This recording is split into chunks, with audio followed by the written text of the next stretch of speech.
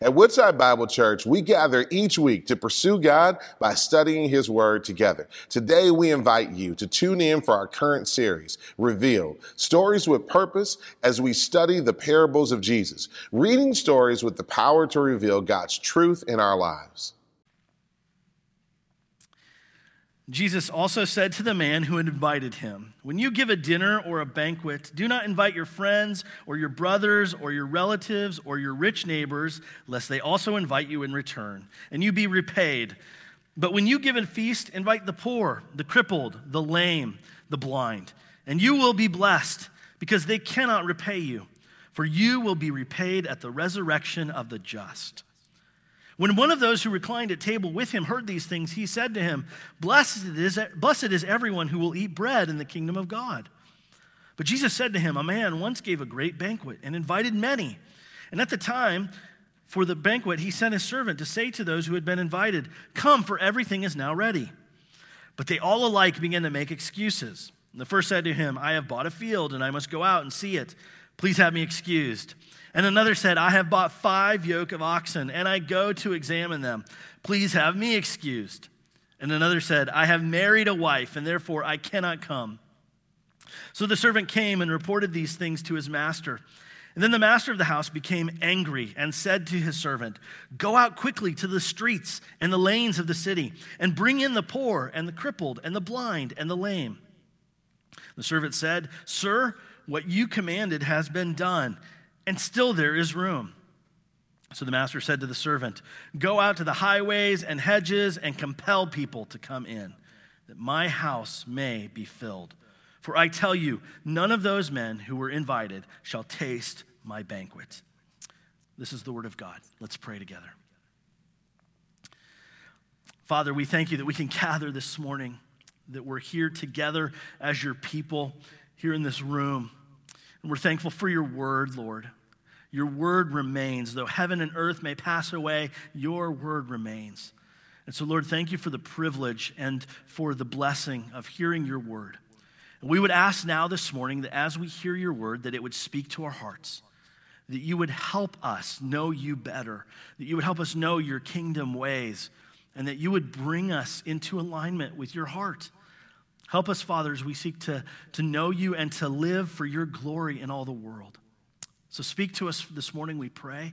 May your Spirit correct us and change us and build us and transform us so that we display who you are to everyone that we come in contact with. We thank you, Lord, that we can gather. Speak to us now, we pray. In Jesus' name we ask. Amen.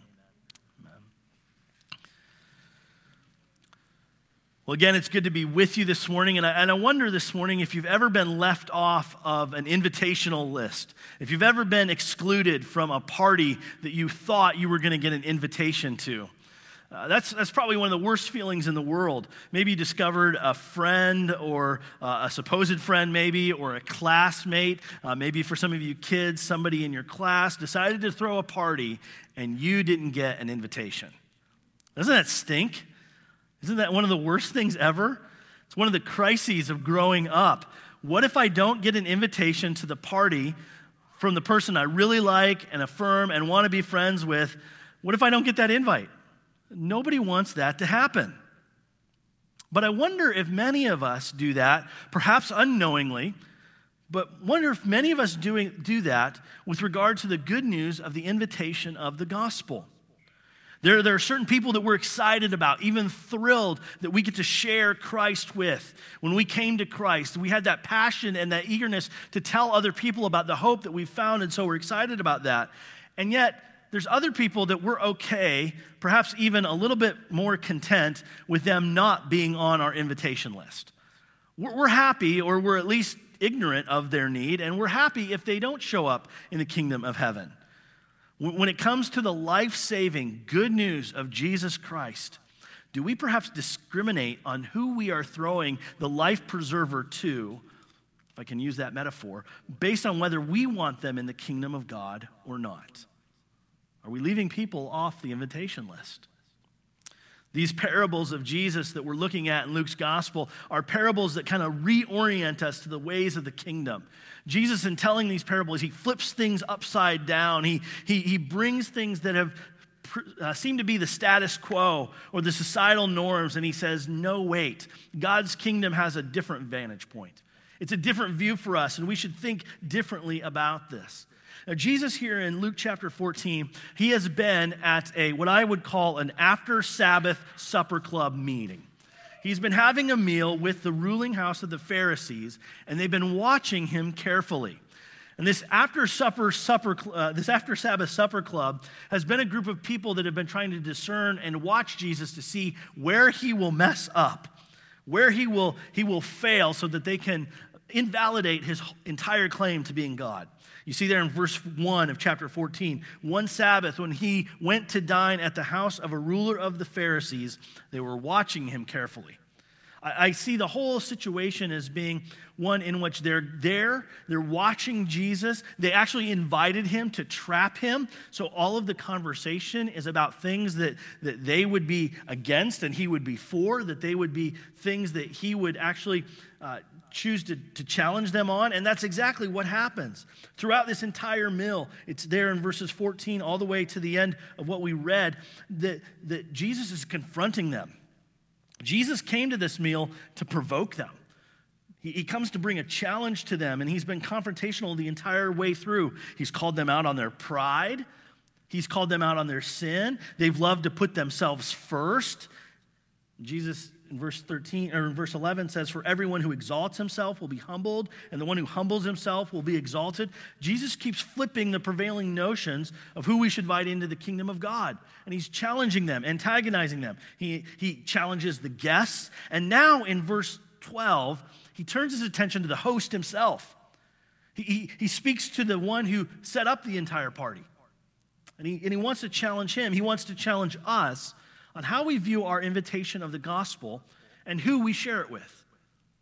He speaks to us not just about our physical parties and social networking and relationships that we have here today, but about our spiritual realities, about who we would invite in and who we would exclude.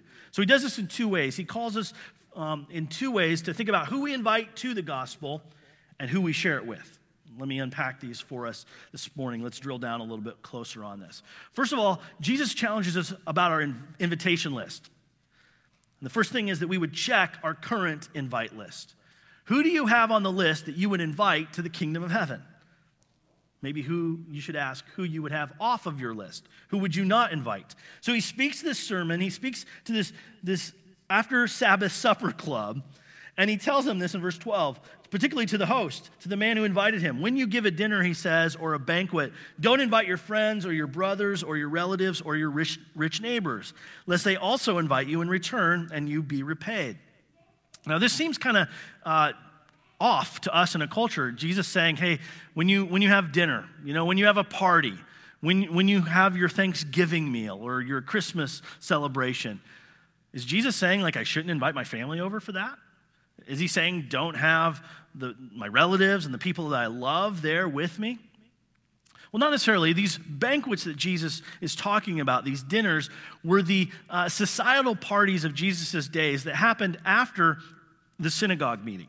They were the Sabbath meals, and they were a means of power and elevation and privilege to those who had wealth, to those who were esteemed, to those who were high in society. These banquets were displays of their lavish wealth and privilege and pride. So one leader would host the party that week, and he would invite all the people that would elevate his status, and he would leave off the list anyone that would be seen as less than him.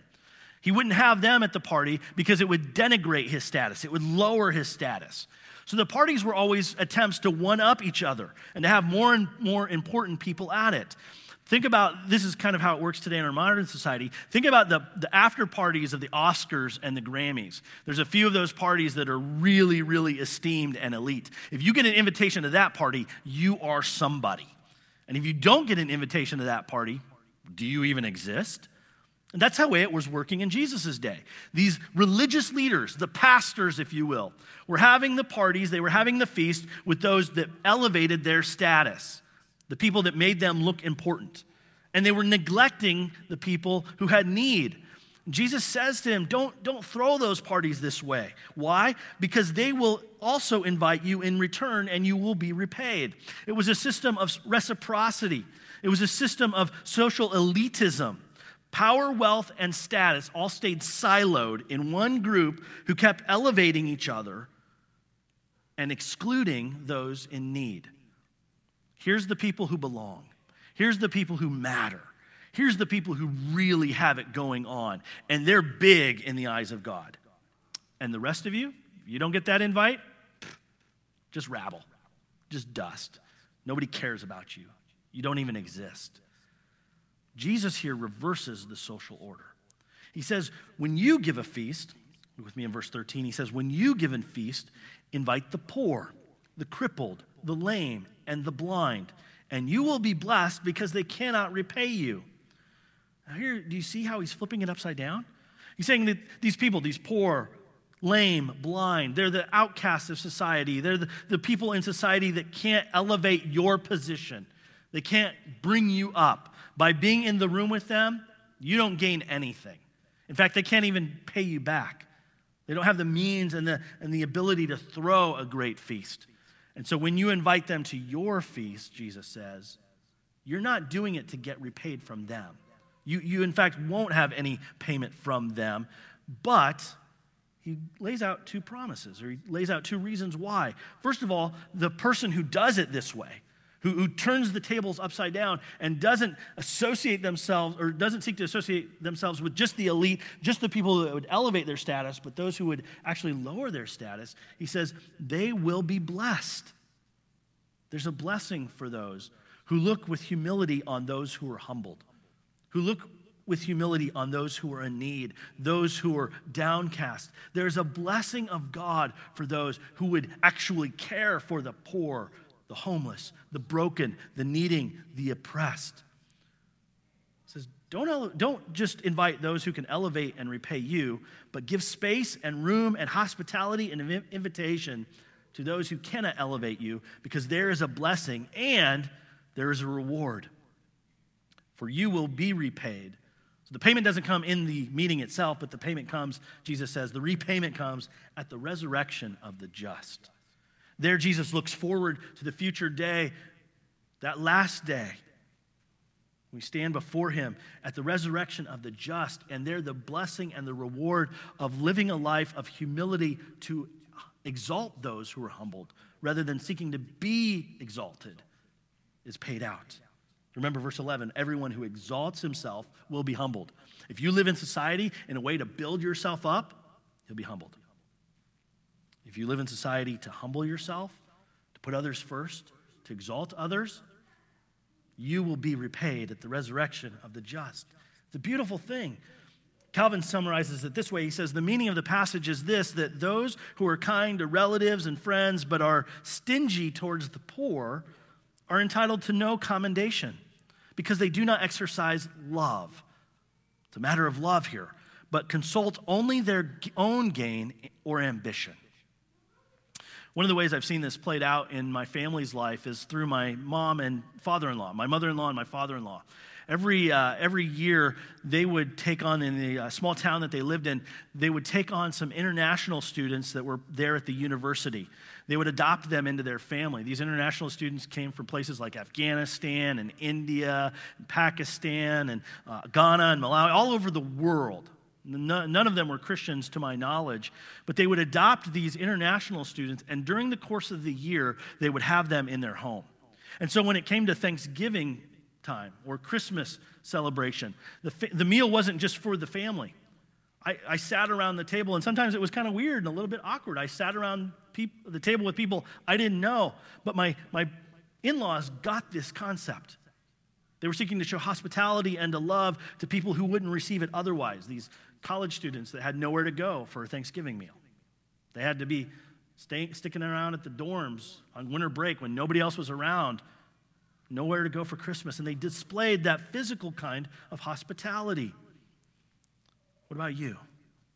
Are your social environments just environments that you're elevated, that you're affirmed, that you're rejoiced in? Or are there places where you can elevate and help and be humble toward those in need, to the poor, the lame, the crippled, the blind, those who are outcasts, marginalized in our society. But Jesus here isn't just going for the physical levels of hospitality, although he definitely means that. He's also going to the spiritual levels of our hospitality, to the bigger issue of who should be in the kingdom of God. That's where I would press on us this morning. Who are we willing to invite and include in our view of the banquet of the kingdom of God? Who are we putting on our invitation list to come to know Jesus and to be a part of the kingdom of heaven? Who's on that list? Is it only people who we like? Those who we believe that are worthy of the invitation? Those who have, cleaned up themselves in society enough that we could actually tolerate to be with them? Those who we want to be there at the exclusion of those that we would be happy to see burn? Would heaven be happy if it included those who we look down on? Would we be okay with being in the kingdom of heaven with people that we currently see as a threat to our way of life? See, we can be eager to make sure that people we feel comfortable with receive the message, that we can tell them about Jesus because we actually do love them and want them to be part of the kingdom.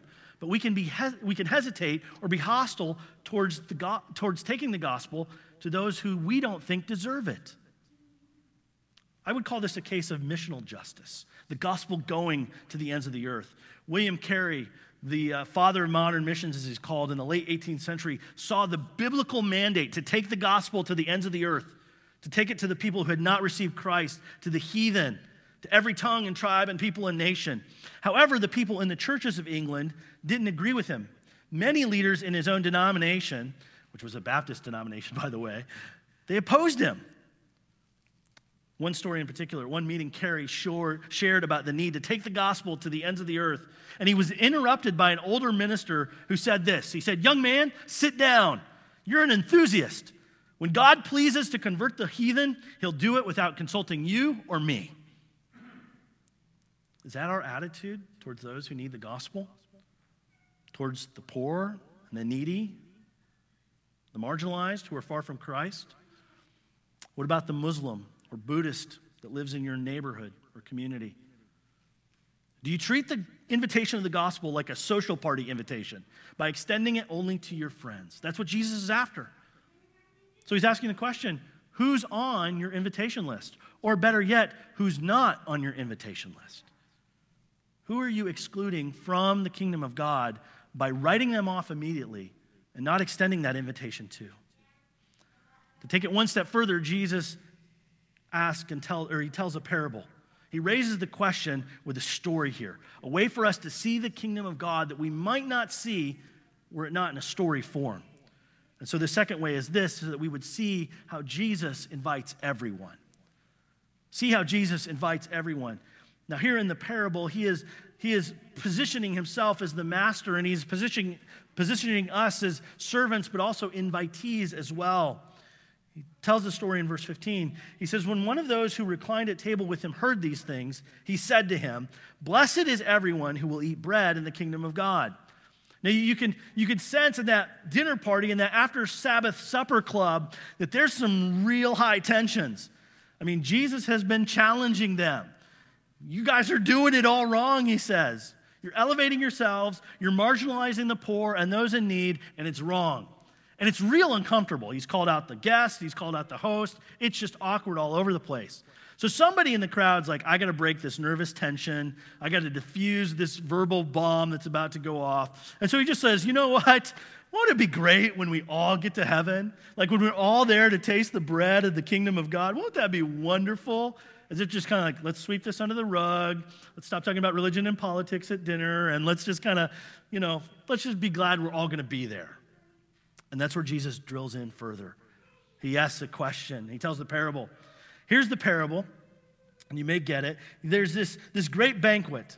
A man once gave a great banquet and invited many.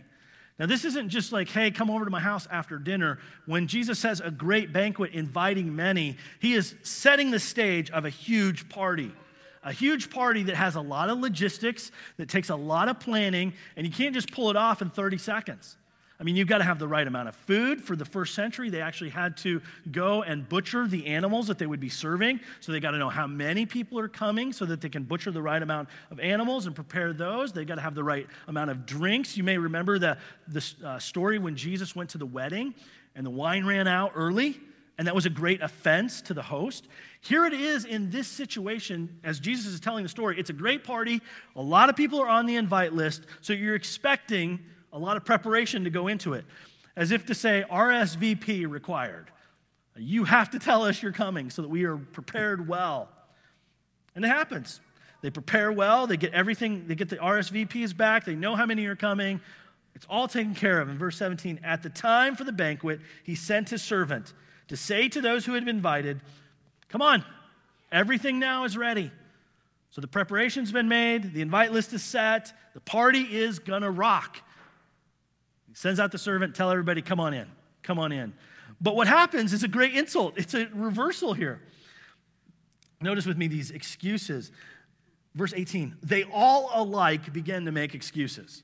I mean, this was a uniform, complete, subversive rejection of the invitation. Everybody had been invited. They affirmed that they were coming. And then when the servant comes and says, doors are open, come on in, let's enjoy the party, they were like, I think I actually have some other things to do. Got some other plans that have been made.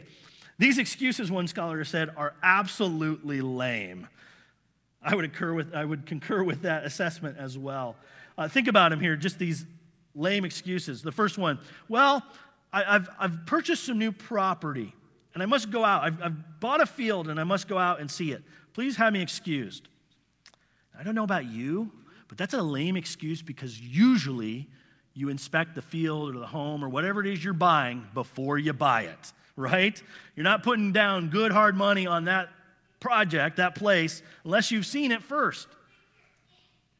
Is this guy not planned? Same with verse 19, the second excuse. I have bought 5 oxen of yoke, and I go to examine them. Please have me excused. You know, I just put down a deposit and, paid out in cash full for that new Mustang, but I haven't driven it yet. Who does that? This is a terrible excuse. It doesn't work that way. Or the third excuse, I've married a wife. Okay, now this one really bothers me, all right? Did he not know he was getting married?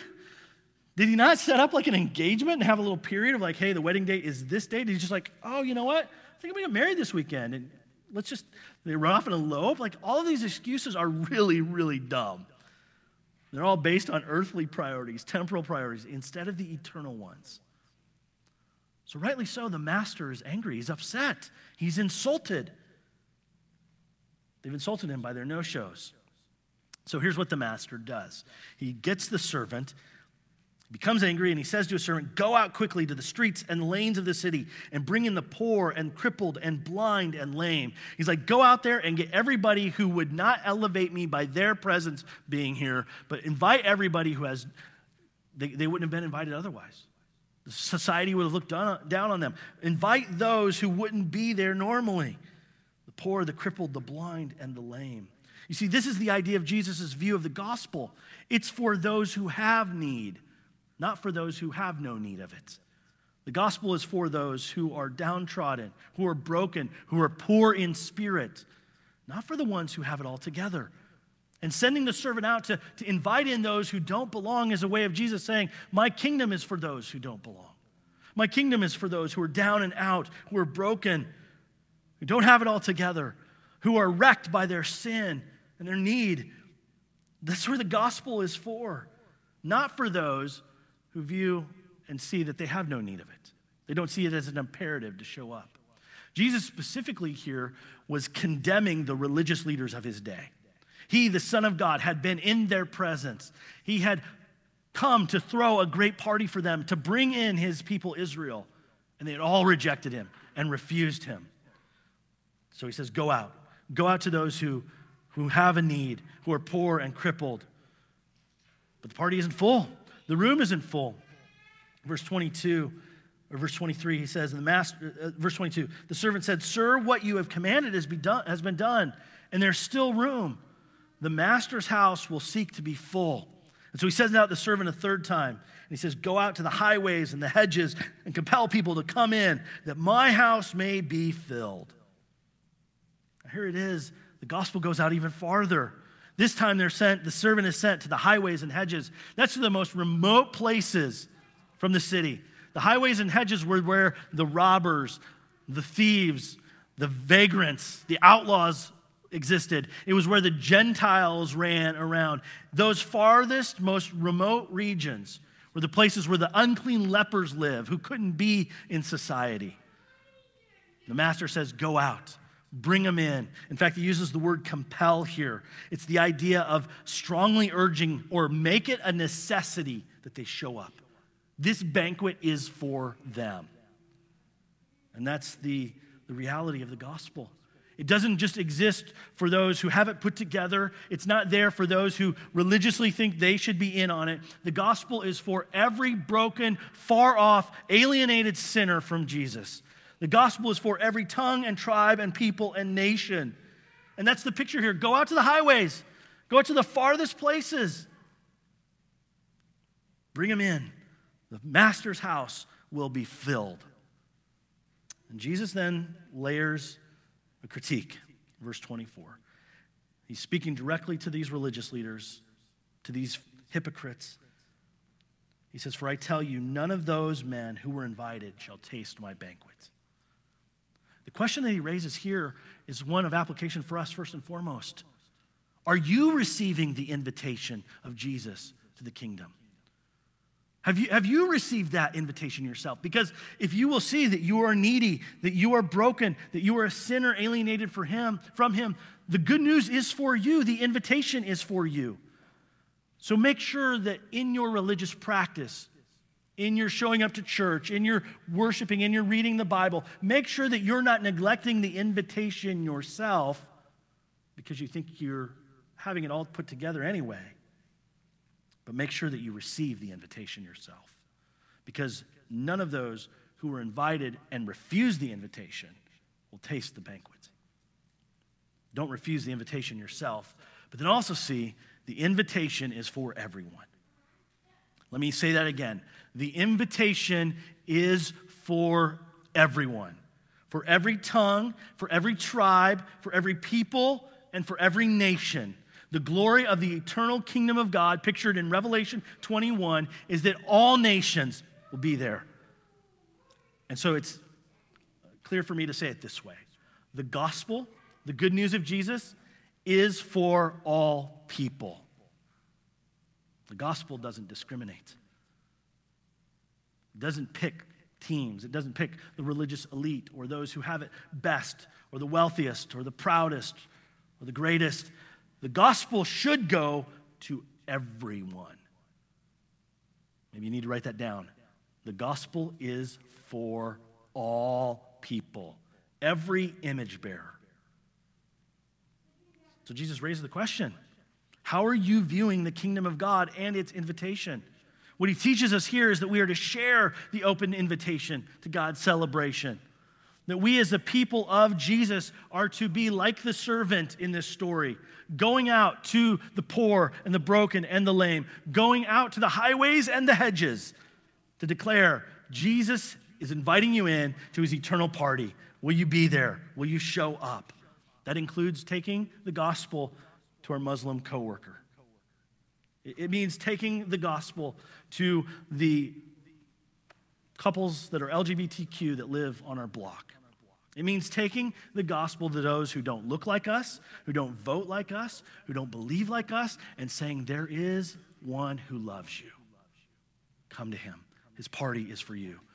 If we believe that Jesus is the only way, truth, and life, then if we don't take Jesus to everyone, we deny them the reality of his grace. We discriminate. And Jesus says, no, let there be no reluctance, no discrimination, no being stingy with who, but proclaim it high and low on the mountains and in the valleys, in the streets and alleyways and highways and byways. Declare to every image bearer, every human being, the party is open.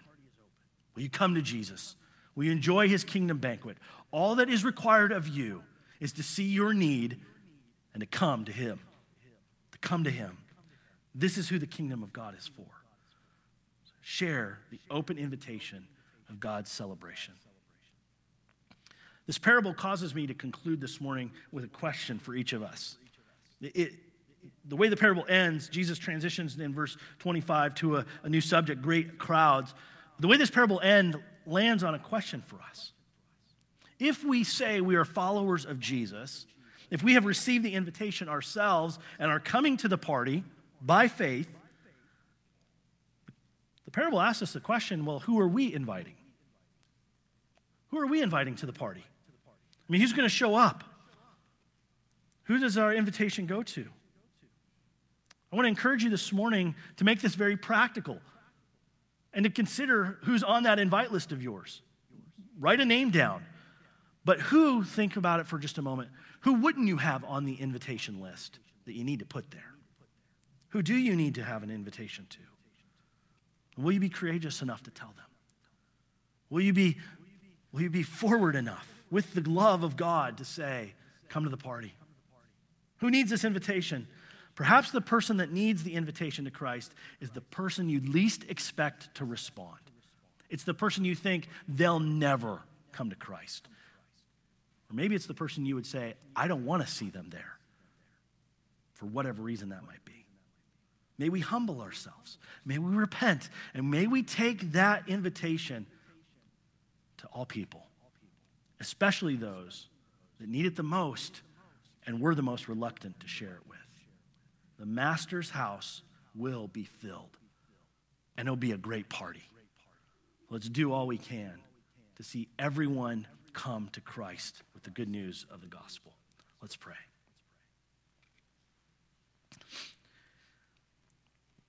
Father, where we have been busy elevating ourselves and making sure that our best interests are protected, we ask for your grace to forgive us. Where we have been stingy with our proclamation of the gospel or our love towards those who are far from you because we believe that they don't deserve it or that they would never respond to you, Lord, forgive us. But make us a people, Father, that are eager, that are passionate, and that are humble enough to take the gospel to every man, woman, boy, and girl, to every image bearer. Lord, remove the barriers of our hearts that cause us to be prejudiced against people who need Christ. And may we be active in sharing the good news of the grace of Jesus for us. Help us not just to hear your word this morning, but to receive it, to obey it, and to apply it. We thank you for your word. We pray this in Jesus' name. Amen. Thank you for joining us as we study God's Word together this week. We would love to hear how God is moving in your heart and to get you connected to the Woodside Bible Church family. Head to woodsidebible.org/connect to introduce yourself today.